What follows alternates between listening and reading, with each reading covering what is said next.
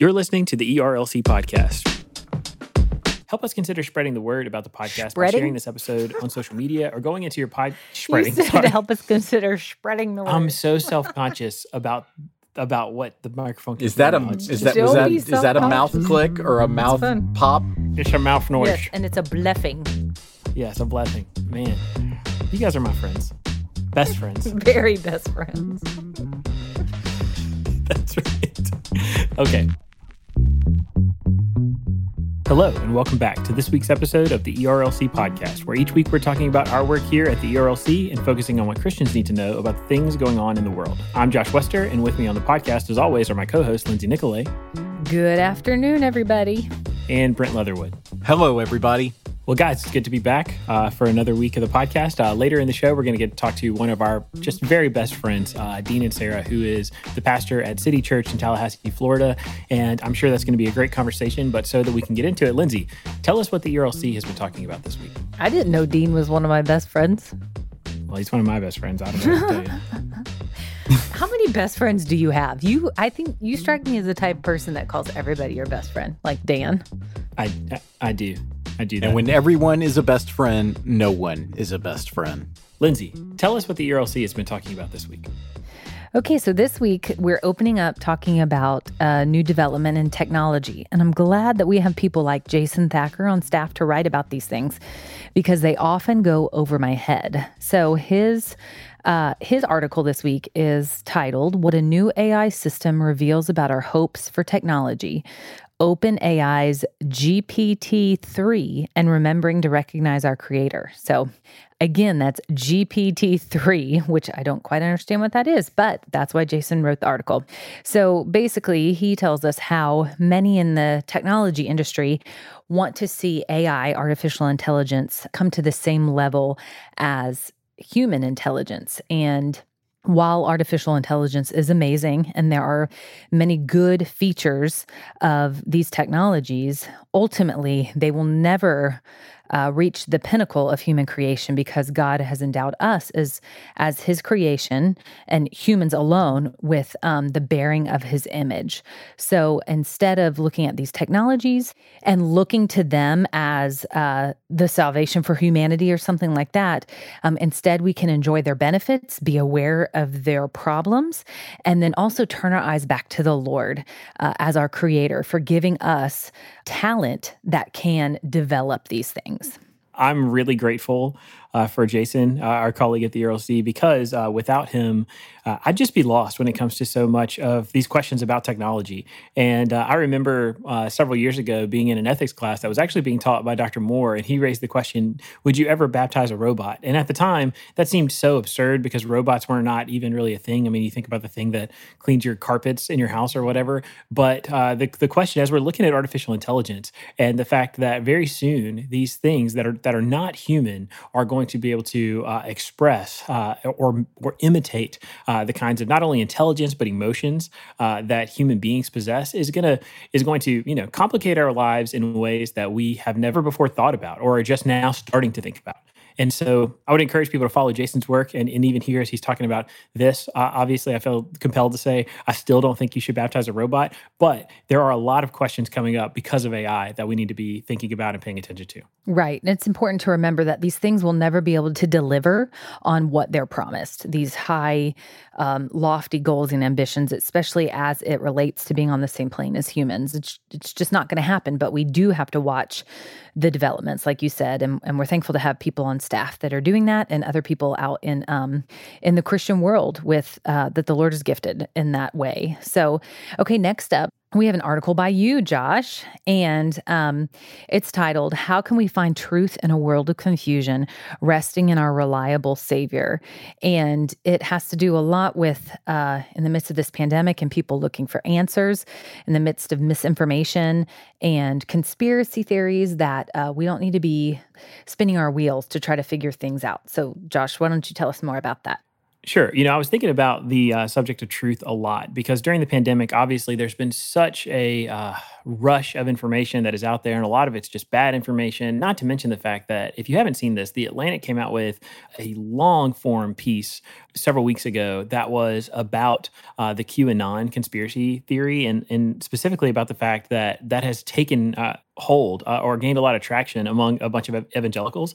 And so I spent a lot of time thinking about the subject of truth. And then as I was just kind of surfing around on the internet, and I think I even searched for this subject, I found John Lennox, who is a professor at Oxford, who is also, a devout Christian, talking about what he said is perhaps the most controversial claim that Jesus made, where he said that he himself is the truth. And so I wrote this article just exploring this idea about how Jesus is truth. So even in the midst of a chaotic world where there is a lot of confusion about all kinds of things, not just related to the pandemic or the coronavirus, we can always look to Jesus because he is that anchor and that source of truth that never moves. Josh, thanks for writing this piece and pointing us back to that eternal truth. I know that so many people right now are dealing with all kinds of anxiety, whether it is families who are anticipating whatever is to come this fall, or folks just looking at the news around them right now with the coronavirus levels still being way too high. There's just a lot of anxiety right now. And so I appreciate you giving us this reminder in this moment. It's certainly something that I needed this week. And a final article I want to share with y'all is by Ashley Newell. She's married to Herbie Newell, who is the president of Lifeline Children's Services. So one area that we are passionate about at the ERLC is defending life and caring for some of the most vulnerable among us, and that population would be orphans.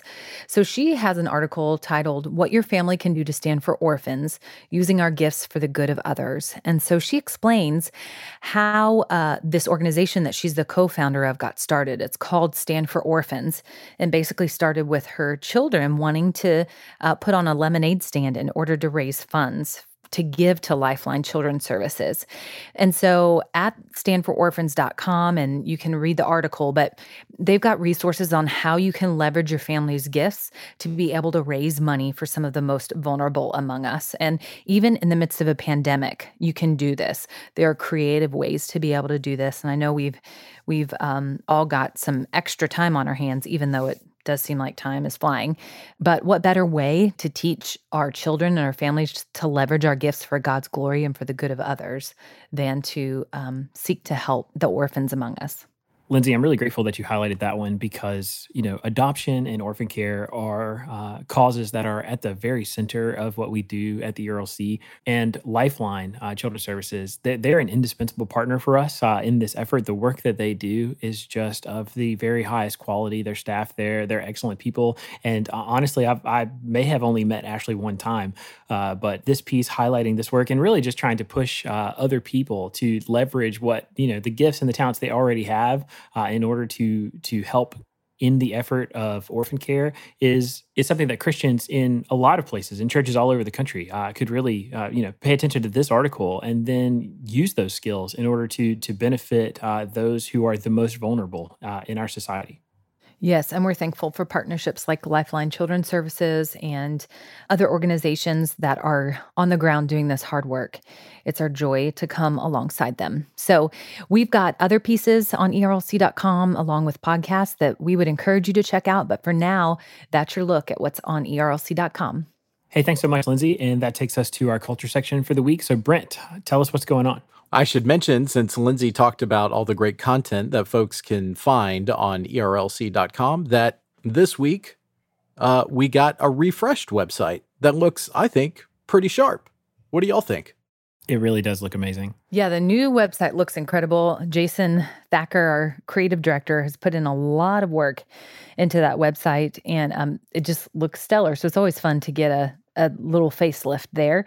And it's really easy to navigate. So if you haven't been there, we would encourage you as listeners to go check it out. That's right. We should also mention that our friends at the SBC Executive Committee and Baptist Press also this week, totally coincidentally, also unveiled a refreshed look on their website. So kudos to everybody for just kind of updating their sites and making them just a tad more user-friendly and easier on the eyes.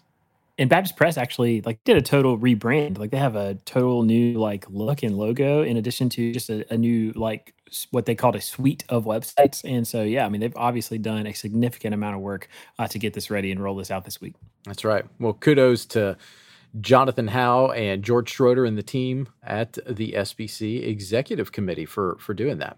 Well, we start this week on the international front from the biggest story that occurred in Beirut, Lebanon, a massive warehouse explosion that sent a devastating blast wave across the city, killed at least 135 individuals, according to Reuters, and that was at the time of press this morning.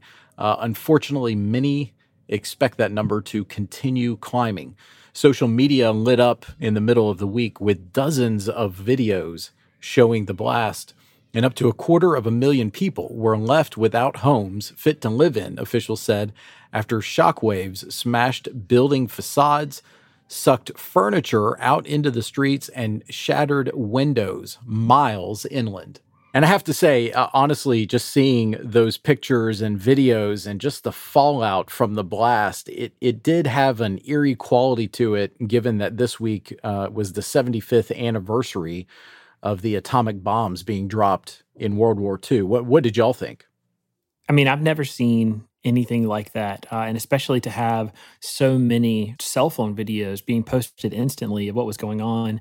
I saw someone comment on Twitter, I think, about the fact that, we all knew when the Oklahoma City bombing happened, but none of us were looking at footage of it happening in real time and from all of these different angles. And so to see something that really did, like you said, Brent, look like a nuclear explosion, and to know that, honestly, it's kind of shocking to know that so far the death toll is as low as it is, considering what we witnessed there. And if you somehow haven't seen it, we would just tell you it's pretty graphic and horrific to see what is happening and to know, especially the videos that are showing some of the aftermath, where you can see people who are just in some cases hurt with injuries, or even in some cases have died and are just there in the streets. And so definitely, obviously pray for the people of Beirut, but then there's going to be a massive effort to respond to this. And so we will, of course, do our best to keep you apprised of what, especially what Southern Baptists are doing to respond to this crisis. Yeah, one of the most shocking videos to me, one of the angles, you could see cars driving by on a road. I don't know if it was like an interstate or something, but then the blast happened and just all of those cars taken out. And I just would imagine myself driving and then all of a sudden this blast happening, and it was just shocking. And actually know an individual who is over there who was not many miles away from the blast, enough to be safe, but just saw the smoke rising up, and is actually going to have an article for us up on our site soon for ways that we can be praying for the people of Lebanon, because it's already such an unstable country. I just can't imagine what kind of an effect this is going to have on the people there. That's right. Lebanon in recent years has seen a lot of economic upheaval. Folks are questioning the legitimacy of the government, and this is only going to further those concerns. Most people believe that this was caused by a fire that started next to a warehouse, or I guess I should say in a warehouse, that had a huge stockpile of highly explosive material. I believe it was ammonium nitrate. And that is what actually exploded. This material had been confiscated several years ago, and the government had never effectively dealt with that material. And that is what led to this gigantic blast. Okay, staying on the international front, this week in Germany, we saw some anti-COVID-19 lockdown protests. Thousands protested Germany's coronavirus restrictions last Saturday in a Berlin demonstration marking what organizers called, quote, the end of the pandemic, a declaration that comes just as authorities are voicing increasing concerns about an uptick in new infections in the country. The Associated Press reports with few masks in sight, a dense crowd marched through downtown Berlin from the Brandenburg Gate. Protesters who came from across the country held up homemade signs with slogans like "Corona, false alarm," "We are being forced to wear a muzzle," and "Natural defense instead of vaccination." If only it were that easy, Lindsay, to just declare that the coronavirus pandemic is over. So true. But remember, it's going to be over by November, according to a lot of the stuff floating out there on social media. Well, be that as it may, please wear a mask between now and then. Yes. Staying on the coronavirus front, North Carolina Governor Roy Cooper announced on Wednesday that the state's economy will remain paused in phase 2 for 5 additional weeks, and that will keep bars, gyms, and indoor entertainment venues closed until at least September 11th, reports NPR.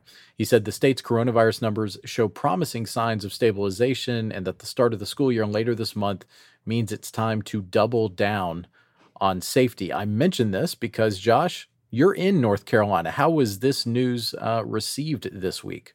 I'll tell you, one of the really sad things is the fact that so much of the news and the decision making coming down related to the virus has become so politicized that people are really reading this in large part, at least anecdotally from the people I'm talking to and the conversations that I'm hearing, through these kind of partisan lenses. Those people who, Governor Cooper is a Democrat, and there is a lot of support for him among people who are generally on the left, and then among a lot of conservatives who I know and am talking to. There's a lot of what you were talking about with the protests that were going on in Germany. There are people here who are just ready to get back to normal and to get, move on with their lives. And the problem is, as you've mentioned already, that the situation is just much more complicated than that. And so seeing that this is, going to remain in phase 2 for the next 5 weeks, that was not a decision that, or at least for a lot of people in North Carolina, that was something that they were very, very discouraged by. Right. And he pinned his rationale saying that with the opening of schools, people will move around more, and so will the virus. So, I mean, it seems like a logical stance to take, but it will be interesting. I mean, honestly, as we are getting closer and closer to fall and school reopening and some of the activities associated with that, this is going to be a pretty interesting social experiment as different states take different courses. One state that's taking a different course is Georgia. Georgia has, in some of its school districts, reopened school as of the beginning of this podcast.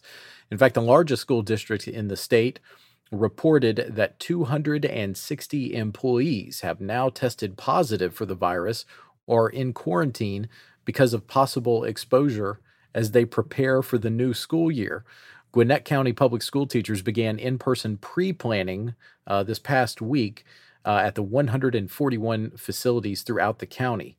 By the next day, approximately 260 employees had been excluded from work due to a positive case or contact with a case. And that, I think, is what is on the minds of so many folks who either work in education or parents who have children in schools.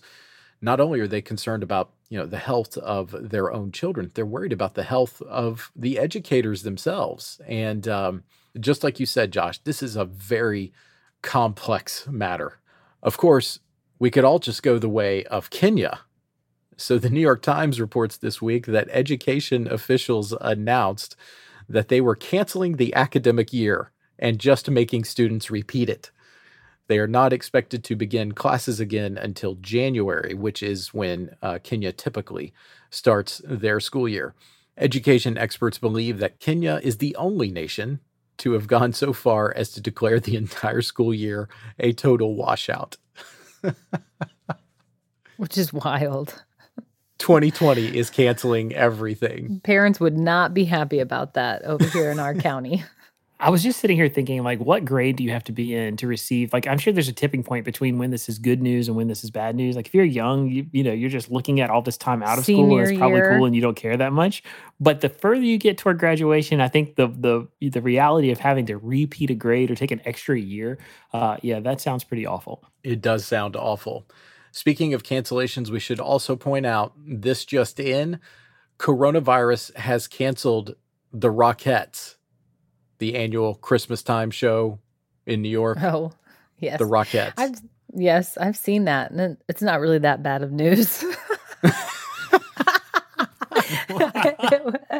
I mean, they are iconic, but it was, it was a Christmas show.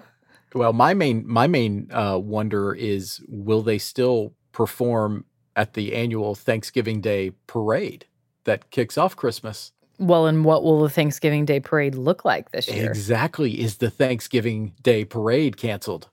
Now that would be sad. We'll stay on that news beat and keep our audience up to date. People need to be up to date on Christmas. Okay, so this week we also had a hurricane throttle the East Coast. Hurricane Isaias spawned tornadoes and dumped rain along the U.S. East Coast on Tuesday after making landfall as a hurricane right on the North Carolina-South Carolina border, where it smashed boats together and caused floods.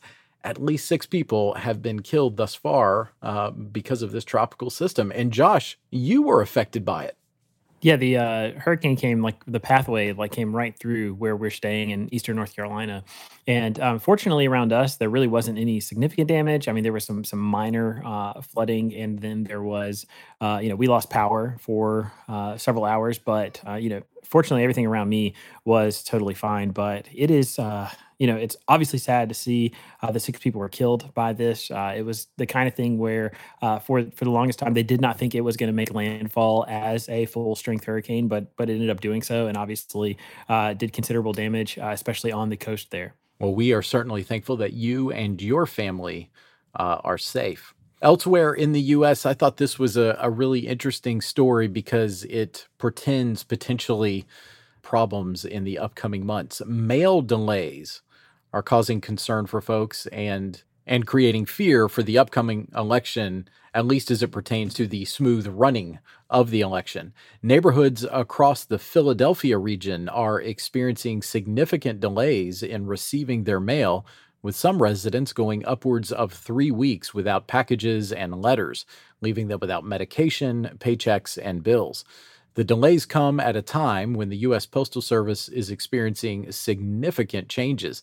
The new Postmaster General's policies eliminate overtime, order mail carriers to leave mail behind to speed up their workdays, and slash office hours, which, coupled with staffing shortages amid previous budget cuts and coronavirus absences, are causing extensive delivery delays.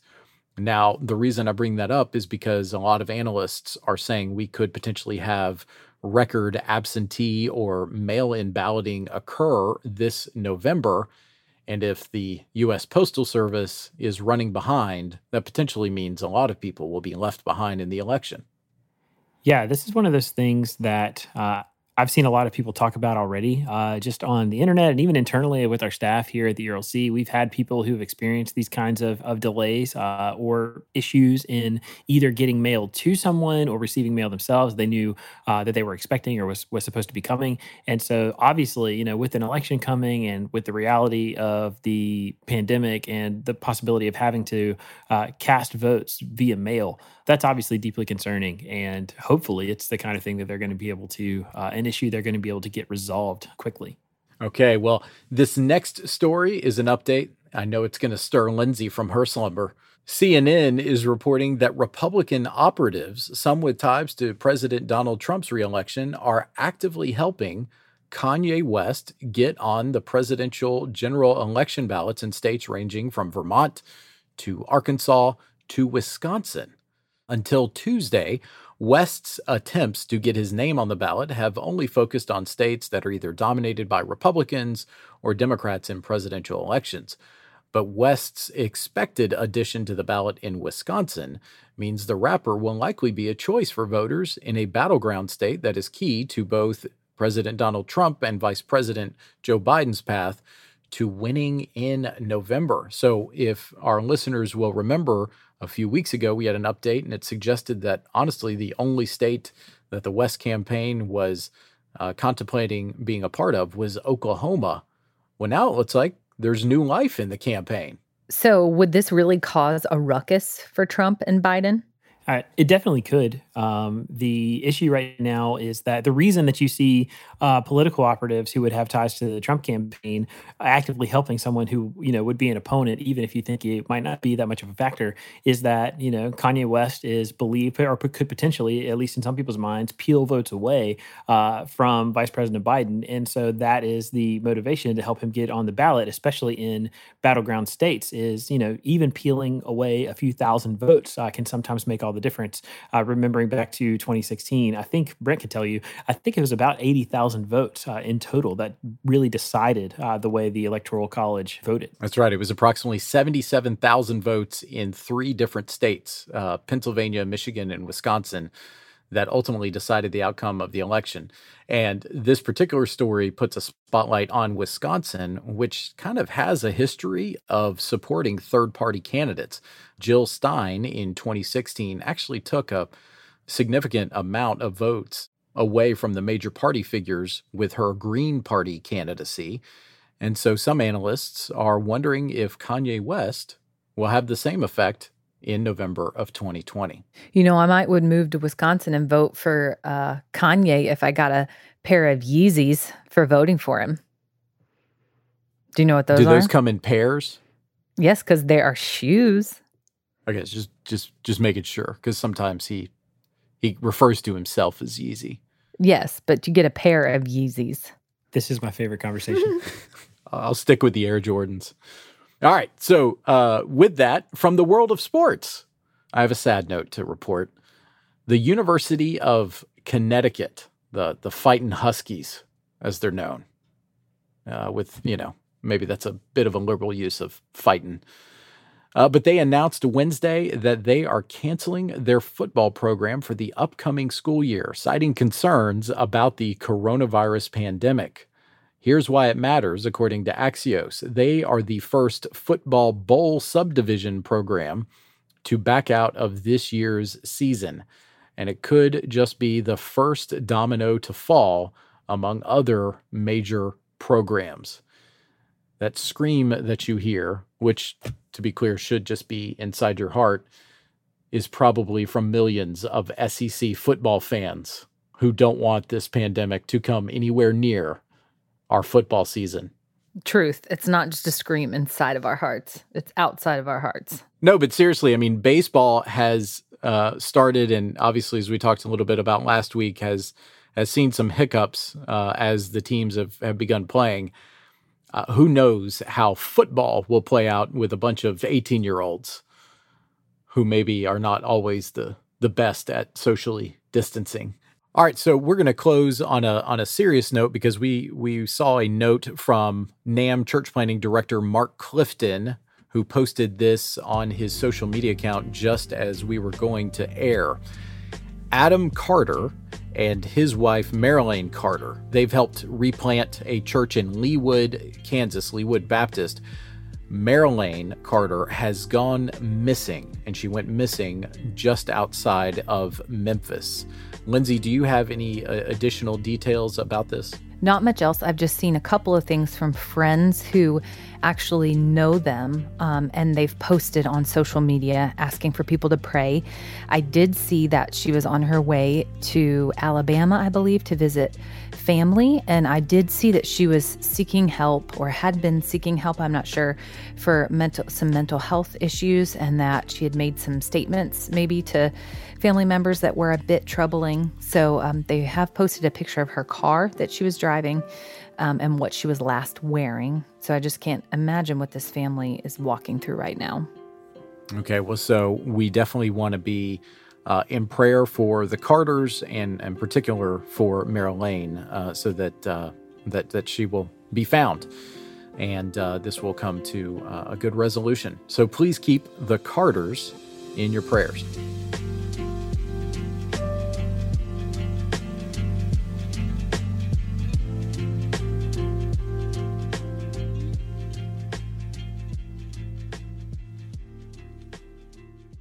So now we're about to talk to our friend, Pastor Dean and Sarah. Dean is the pastor of City Church in Tallahassee, Florida, that he planted in his hometown, and we are incredibly excited to talk to Dean today. So, Dean, would you just tell us a little bit about yourself and where you're serving in ministry right now? And while you're at it, tell us one thing that God is teaching you in this season of life and ministry.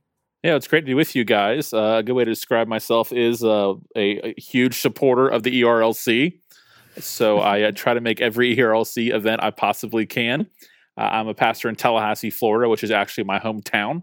Pastor of City Church here, a church we started with some friends in my parents' living room 14 years ago.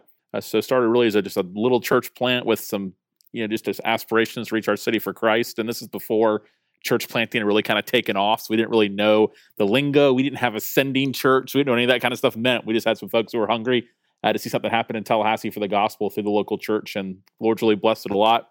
And I'm family-wise, my wife and I, Chrissy, we've been married for 16 years. And we have 3 kids, a 14-year-old, a 10-year-old, and a 6-year-old. And we love living in Tallahassee and doing ministry here. And it's things are going really well in terms of family dynamic and all those things. I'm going to have a high schooler in a year. So that's something new and a new adventure that I'm excited about as well. In terms of what God's teaching me right now, I think that I am really learning how to work through discouragement and frustration in a way I've never really had to before. Our church, I think you could say, for whatever reason, a lot of things, I guess it's the Lord's grace, have just kind of come easy for us. In terms of since we started, it just kind of seems like everything has just worked out. If it's, we need this certain money for this situation, the Lord's provided it. People have come, large services, more importantly, folks coming to Christ, being discipled. We've seen so many things like that happen. And during this season, it feels like our church has been gutted. From during this whole pandemic and shutdowns, and we didn't have church for almost 4 months. And coming back has been very, very slow. There's a mask mandate in our community. So the discouragements I've had to have before, just kind of like, oh, I wish Sunday would have gone a little bit better. I wish my sermon would have been a little more smooth, just basic stuff. But now I'm really having to kind of check all that at the door and go, okay, like what does it really look like for me to actually minister with joy and with passion and with care and intentionality when things aren't going as smooth as they always have. So I think that's been, I think I've read my Bible more. I'm not trying to be super spiritual, but just being honest, I think I've read my Bible more in the past 4 months than I have like ever. And not because I had more time, but because I just really needed it in my life. And so I think that's been a big thing for me right now. And I'm sure, Dean, there are pastors listening or those in ministry listening that are not glad that you're walking through that, but glad to hear you talk about it because they're probably experiencing a lot of the same things in this unique and really hard and also never-ending season. So we're going to talk. We're going to talk to you more about your church here in just a little bit. But first of all, this podcast focuses on Christians and culture. So can you tell us what things in culture you and those around you are paying attention to right now? Yes, what I'm paying attention to right now are a few things. One is how quickly Christians are influenced by any kind of media. I know that's not new, but I think it's more prevalent than ever. I've seen more fear from people than I've ever seen before in their lives.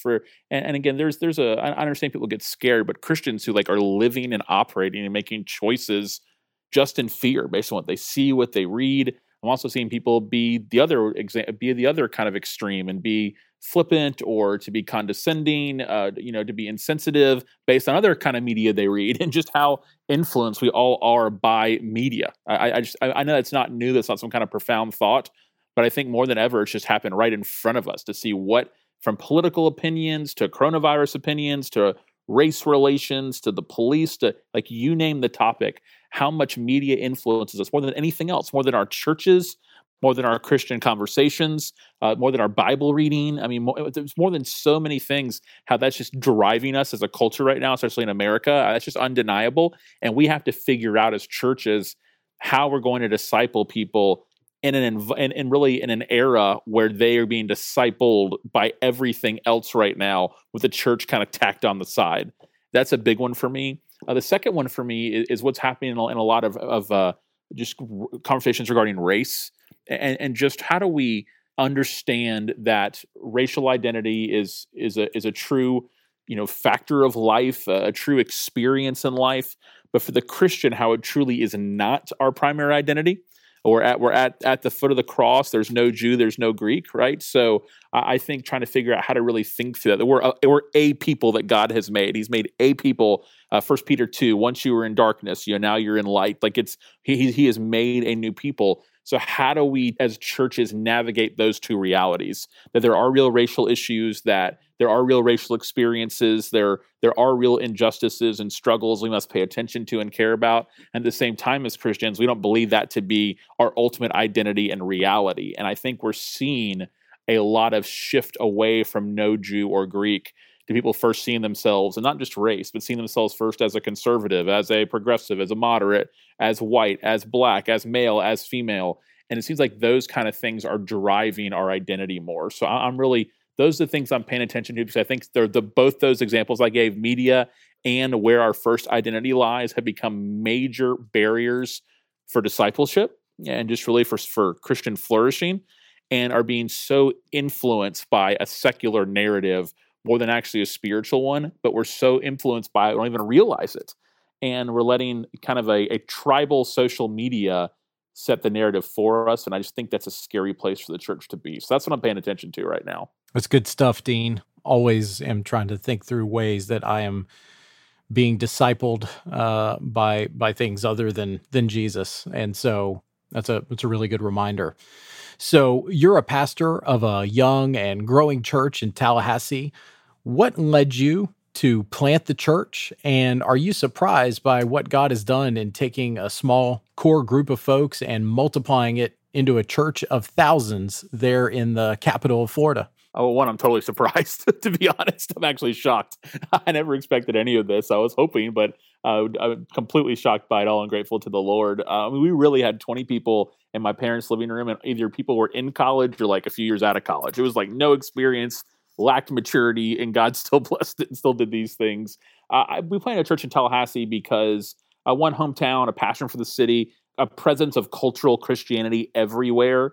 And by that, I don't mean people who already are Christians and need to just get more serious. I mean people who think they're Christians and they're not. They think they're Christians because they believe in God and they, are good people and they went to church with their Nana when they were kids, kind of idea, but don't actually know or understand or believe the gospel for themselves. So just saw that as a massive mission field and a massive need, the same thing I was saved out of, that kind of cultural Christianity, and just had a real passion for my friends in this place. And also really believe that if you reach the capital city of Florida, for Christ, the worldwide impact that can happen from here, even being a town as small as ours. Tallahassee is not a big city, but the capital of Florida with two large universities of Florida State and Florida A&M, and the gospel impact from this small panhandle town can really be tremendous. And Dean, anything close to Florida State needs an extra dose of ministry. You are such a gator. Such a gator. I'm just kidding. We know you had Tim Tebow. We know. We did. Pope, we know. We had to. That's right. So we are blessed. We've got an extra blessing on us. No, I'm kidding. We're so thankful for the work that you've done and how God has just surprised you in what He's done there in Tallahassee and through the church. And we just pray that the Lord would increase your tribe and churches like that all across the nation and the world. So, Dean, you're also an author. Your last book was called The Unsaved Christian, and your next book is titled Without a Doubt, How to Know for Certain That You're Good with God. Can you tell us why you wrote Without a Doubt, and if you see it as a follow-up to The Unsaved Christian? Yeah, I think in a way it's a follow-up. And The Unsaved Christian, my big goal was for folks to understand that cultural Christianity is not primarily a discipleship issue. It's an evangelism issue. And then from there to kind of help understand what it is, to basically almost stereotype it, give a snapshot of it, and then some how-tos on how to reach folks. But what I still see so often is that default mode for us to resort back to our works as our assurance, or I see people that just point to cultural matters, their heritage, things such as that. But when they go to bed at night, they still have that question, where do I stand with God? And I'm not a very good sleeper. There's different reasons I don't sleep well. I get hot really easily. I might get a little anxious, start thinking about things for tomorrow. I'm a light sleeper in general, so the smallest noise wakes me up. I'm not a great sleeper. But the reason why I should have a hard time going to sleep should never be based on where I stand with God. Because as a Christian, where I stand with God is up to God and not me. And he's promised me that I'm secure in his hands, that nothing can separate me from his love. There's no condemnation for me, that he's for me. And I want the churches to be assured of that and be reminded of that. So it's a very short book on purpose. It's less than 100 pages, really to be a guide for churches, one, to encourage each other, but also to hand to friends. It's an easy, quick read to hand to friends on this topic. So I think that it can be a little bit of a spinoff of The Unsaved Christian, the fact that I think false assurance is a big marker of cultural Christianity. But rather than spend a ton of time on false assurance, even though I do cover that, I really want to lift up where assurance is really found and how it's found not in ourselves, not even in a prayer we prayed, not even in a moment, but it's found in Christ and his work for us on our behalf. And so I hope it can be helpful for people. Again, small on purpose, hoping to be a tool for churches. But I'm thankful that that hopefully people will be able to just have a chance to be ministered to by the reality that God is for them and with them, and nothing can change that. All right, Dean, this last question is kind of a fun one. So, you're known far and wide throughout SBC life for many things. Oh boy. Including your passion for those local haunts in Tallahassee, like Starbucks and Chick-fil-A. Absolutely, local establishments for the locals. Exactly, so shop local. I know that's your big hashtag on social media. But one of the things you also regularly talk about, and you do this each week, typically with your Friday question, is about athletic uniforms. So as a final question, give us a rundown on why this matters to you and who, in your opinion, is the best and worst uniforms in all of sport. Well, if you're going to stink, you might as well look good doing it, right? So I think that matters a lot. And it actually goes back to when I was a kid. Two of my buddies I tell Josh that every day. I mean... That's right. Well, when I was a little kid, two of my buddies and I, they're brothers, and we're still good friends to this day. We actually have a group chat that's only about uniforms. And this has been going on since I was 9 years old. And we just really got into our own uniforms for our Little League All-Star team. And we actually designed the uniforms we wanted ours to look. We actually designed our uniforms and gave it to our park president and says, this is how we want our uniforms to look. And he didn't do what we wanted to do. And we were outraged. So we were just always been into uniforms. So since it's never stopped for me, I've always just paid attention. I've always gotten excited about them. We send pictures back and forth of teams' uniforms. I've just always really been into how teams look, especially baseball and football uniforms. So my favorite uniforms, University of Texas baseball is probably my favorite uniform in all of sports, especially when they wear the burnt orange top with the white pants. It does things to my insides. It gives me all kind of chills and warm feelings inside at the same time simultaneously. And I also like Oakland A's green tops. I think those are pretty amazing. And I love Wyoming's football uniforms. I'm a real stickler for white helmets and gray face masks. So those get me every time. And if there's a uniform that I can't stand, it's anything Oregon wears. I think they're terrible. I think they have no respect for tradition and for the game and need to be held accountable. So that's kind of where I stand. Man, those are some good takes. I think I agree with most of them. Maybe not your final rankings, but those are some really good uniforms that you pulled out there. Throwing Wyoming out there has got to be some extra credit. Yeah, very much so. Their helmet is great. It's a cowboy rodeo guy on a white helmet. It is just strong. I watch Wyoming games. Who cares about Wyoming football? I do, because I want to see their unis. This is the kind of quality content that ERLC podcast listeners have been just waiting for. I'm glad to serve for months now. So, Dean, we just want to say thanks so much, man, for taking the time to join us today. We're, as Lindsay mentioned, just so excited and grateful to God for what He's doing through City Church in Tallahassee, through your ministry, and the words that you shared today, particularly about kind of the difficulties and discouragement that pastors can be experiencing during this time, and plus, turning to the scriptures as the place to find both, refuge and strength. That's a word that people need to hear. So thanks so much for taking the time to join us today. Thanks, guys.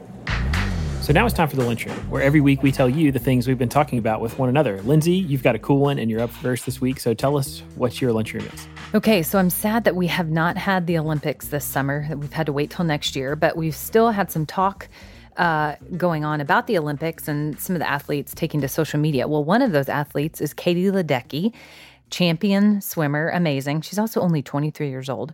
She posted this video, or this video was posted of her swimming while balancing a glass of chocolate milk on her head.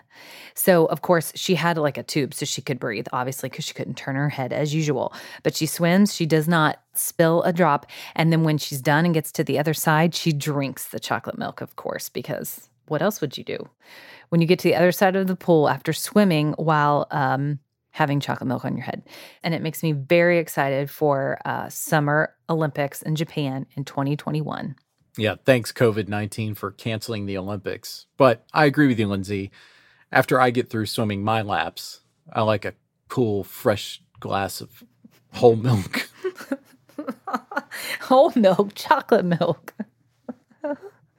Oh, well, that Listen, too. just a little side note. In college, as part of my wonderful education, I took Did you do the gallon challenge? No. I took an aerobic swimming class, which I thought was going to be water aerobics, but no, it was not. It was learning how to do all the different techniques and strokes taught by a swimmer who had been on her way to the Olympics or something like that. It was one of the hardest things I've ever done. I have never been hungrier in my life, so I can understand why after swimming just one lap, you need a whole glass of chocolate milk. Right, but the reason that it needs to be whole milk is so you get the good mustache. You know, if you're just drinking skim milk, which is, watered down milk, you're not getting that effect. Man, Brent, that takes me right back to elementary school and the Got Milk campaigns. Did you notice Got Milk? It's actually being resurrected. It's coming back. Everything's a remix. Exactly. There is nothing new under the sun. Nothing new under the sun. That's right. Speaking of things that aren't new, for my lunchroom this week, I wanted to tell you guys. About something that's just awesome, mostly just for me, but you could just get to know me a little bit better. So I love movies, and I just absolutely love them. I've talked about before on the podcast being an AMC A-list member. So whenever movie theaters open back up, I like to go to the movies, and with the A-list subscription, I can go see 3 movies a week. Not that I ever make it to that many, but anyway, one of the things that I love is there's a lot of movies that I love that I know aren't really good. So if I make a recommendation to people, I'm basically saying, hey, this is a movie I love that you won't necessarily love. But anyway, one of the things that I really love are sequels. And sequels are rarely better than the original, right? Like everyone knows that. But what I love is to see characters develop and get to know more of their stories, even though the plot is almost always weaker as the series goes on. With the great exception being the epic Marvel run that they just completed with Endgame. And Mission Impossible. So I'm sorry, but those got better. Hey, Mission Impossible is going the distance. Hey, speaking of sequels, Fast and the Furious still doing their thing. In any case, you can find right now on Netflix, not the original, but the second 2 movies in the Oceans series. So we all remember Oceans 11 was such a fantastic movie. Well, then they made Oceans 12 and Oceans 13, which are not nearly as good in terms of the writing or the plot or even some of the acting, but you can find 12 and 13 on Netflix right now. And if you're anything like me, where you just love sequels because you like to see characters go the distance, it's there for you. And I got to tell you, having just finished rewatching Oceans 12, Oceans 13 is next. Well, let me tell you what was even more not nearly as good. Oceans 8. Terrible. Oh, gosh. It was terrible. I never even, I don't know that I even watched the previews for Ocean's 8. I forgot it was a thing. Yeah, you should keep on forgetting. You don't actually subscribe to the full Oceans universe. I'm not sure Ocean's 8 did either, to be fair. But for my lunchroom segment, I'm returning back to something I think is just great. So y'all may remember that a Japan theme park gave us the official motto of 2020, which is to please scream inside your heart. Well, now the theme park is offering Scream face masks amid the COVID-19 screaming restrictions. So if you're screaming in your heart and you're doing it properly and not opening your mouth, you will now have a face mask that has been created for you to show your screaming face expression. And I'm pretty sure that my kids are in the background again, aren't they? That's okay. That's one thing that makes you scream inside your heart. And you know what they're not doing, That's Brent? right. They're not it's screaming. a pandemic. That's exactly right, Lindsay. So with Brent's kids in the background, that's a good place to leave today's show. We want to say thanks so much for listening every week and helping to support the podcast. Just as a reminder, you can find links to all the things we talked about today in the show notes. And if you would, please consider helping us spread the word about the podcast by sharing the episode on social media or going into your podcast app and leaving us a rating or review. But for Lindsay, Brent, and myself, we'll be back next week with more content.